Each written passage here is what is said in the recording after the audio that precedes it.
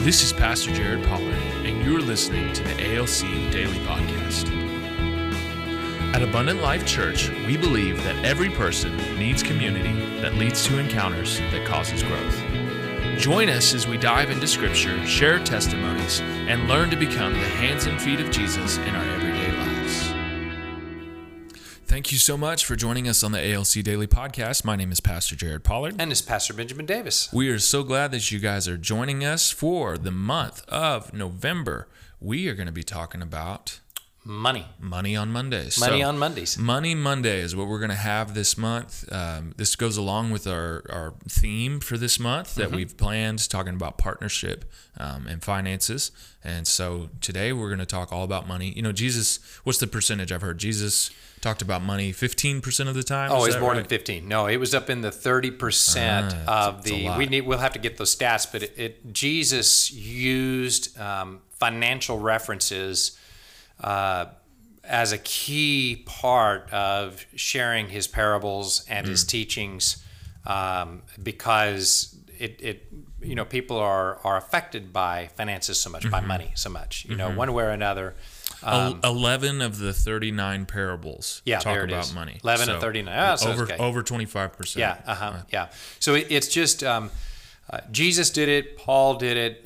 It's a big deal. It's a big deal in a day. And we were talking before the podcast, really, that probably money is the American God. And so what we want to do is gently offer some pushback against that God.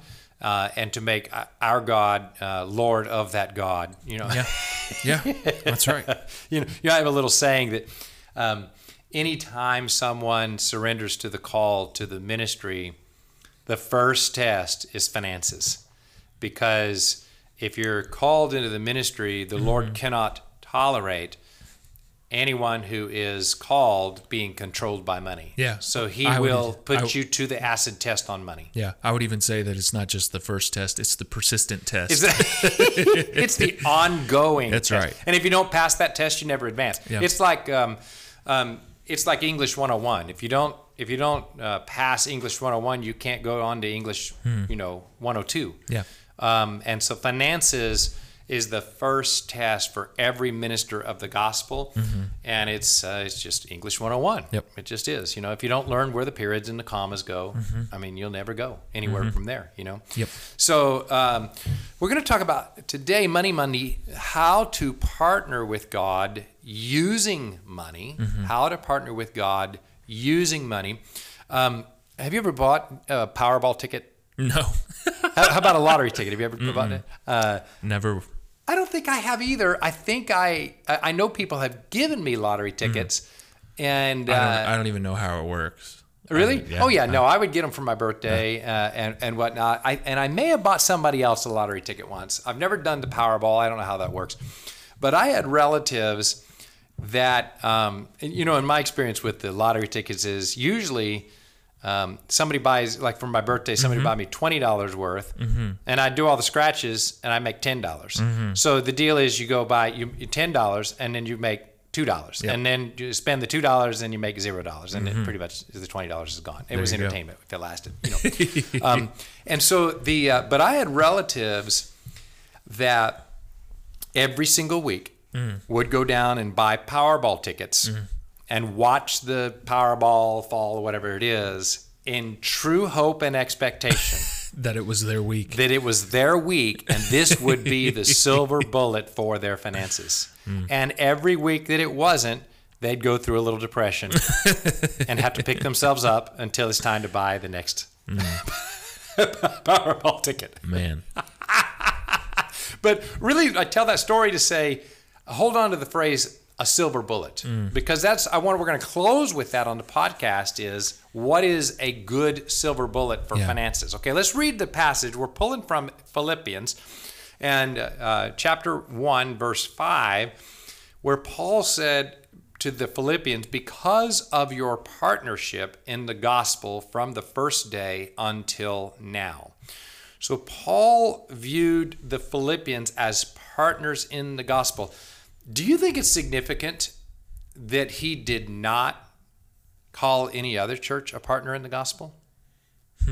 I do think it's significant. It is significant. He didn't call other churches partners in the gospel. Other churches helped. Ephesians had a mega church. The Thessalonians had a faithful church. The Corinthians had a troubled church. But the Philippians were the only ones that he called a partner in the gospel. We got the why on that? I don't have the why. Give us the why. Well, the why is this. Paul is going on his missionary journey, and as many missionaries are, they are so full of zeal that they are like, we're going, and you go, and you go, and you go, and you don't think, you just go. That's kind of that missionary spirit. Well, Paul had that missionary spirit, and you just go. So he was in the going process of planting churches, doing the mission of the gospel. Everywhere he goes, he plants a church, And then the Holy Spirit started telling him no. Well, that's tough on a missionary because a missionary, you're like, well, that's what we do. And now the Holy Spirit's saying no.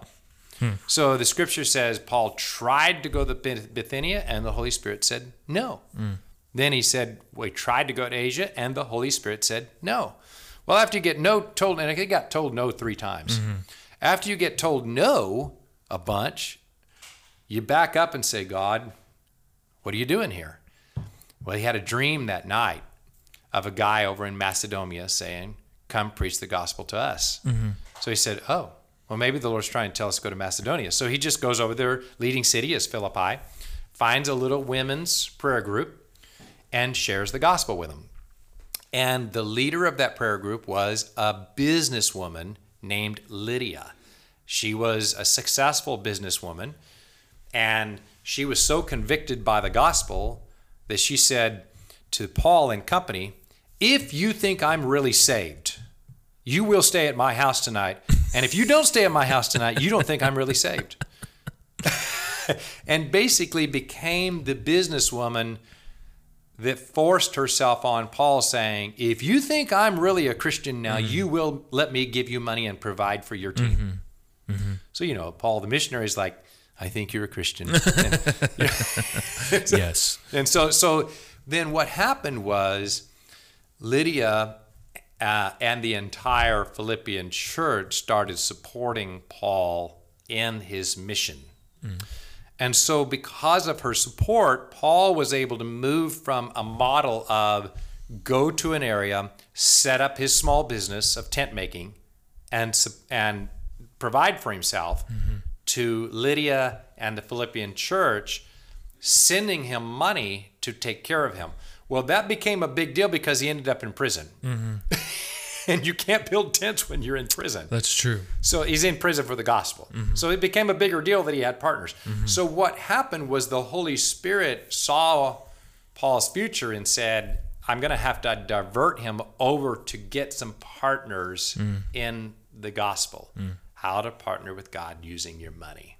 And then out of the Philippian book, we learn basically the model of missions that is still in operation today.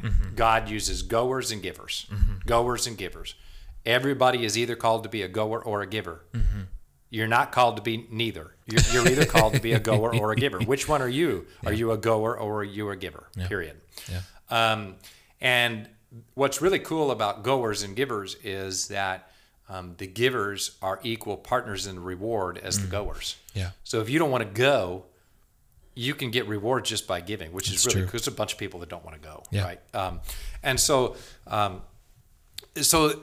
Paul then developed this theology out of that, and that theology is found in the Philippian letter to his partners in the gospel. Okay, so suffice it to say, for the purpose of starting Money Mondays, the best way for a Christian in the American church to say to the God of America, which is the God of money, you are not my God. God is my God, is to get involved in giving. I believe that makes giving money the silver bullet for the American Christian in your finances. Matter of fact, I'd go so far as to say that if you know nothing else about finances, that if you'll just start giving to partner with the gospel, that will work as a silver bullet to cover a bunch of your ignorance. Now you can build on it, and people do need to build on it. You need to learn about budgeting. You need to learn about, investments. You need to learn about retirements. You need to learn about insurance, all that. But if you know none of that, just giving is a silver bullet for your finances. Okay, so let's just close this out, and Pastor, let me let you speak to this. Just take a person that's not giving. They're not going, and they're not giving. Therefore, they are not a partner in the gospel. Help that person. Could you help that person? And let's close the podcast with, can you help that person? Yeah, absolutely. Well, if you want to be responsible for everything, the Lord will let you be responsible for everything. And so if you want to be on your own, you can be on your own. The Lord will let you be on your own. It's allowed. I mean, it's not against the rules. You'll get the best you got to offer. You will get the best you got to offer.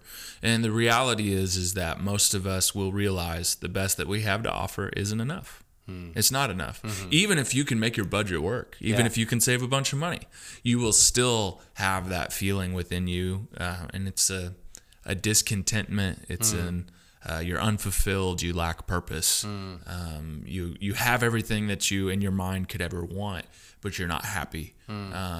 Or maybe work becomes your God, finances becomes your God. You find yourself in that position. The best way is to partner with God, because true fulfillment and purpose only comes from partnering with the kingdom. And so the easiest and simplest, we're going to use a 5-letter word. The easiest and simplest to go for is to tithe. And the statement that we use here at Abundant Life Church is tithing is our weapon of faith. Wait a minute. Here we go. I need to see if Apple is going to let me say the word tithe. Oh, Hold on. Let's see if it does it. Okay, ready? Because for the longest time, they had the word tithe blocked on Siri. And so it comes up with all kinds of ridiculous things. Here we go. Here we go. Ready? We're going to try and Siri tithe and see if they fixed it. Tithe. Hey, you got it. Hey, there we go. They've changed it. Apple Siri has now allowed the word tithe. Siri got saved. Siri got saved. There we go. Not sponsored by Apple. Used to it'd give you type, or it'd cuss at you, or anything. Yeah. So tithing has to become your weapon of faith. So here we go. This isn't credited to me. This is a Craig Groeschel statement. This is how we'll end today. Money is not and never will be a problem for me. My God is an abundant provider who meets every need. Because I am blessed, I will always be a blessing. I will lead the way with irrational generosity, because I know it's truly more blessed to give than to receive. Tithing is my weapon of faith. Thank you for joining us today. At Abundant Life Church, we believe that through community in small groups and encounters with Jesus, you will have growth. Visit abundant.us to learn more about ALC and how to join a small group. You can also join us at our new service times at 9:30 a.m. and still for our live stream or in person at 11 a.m.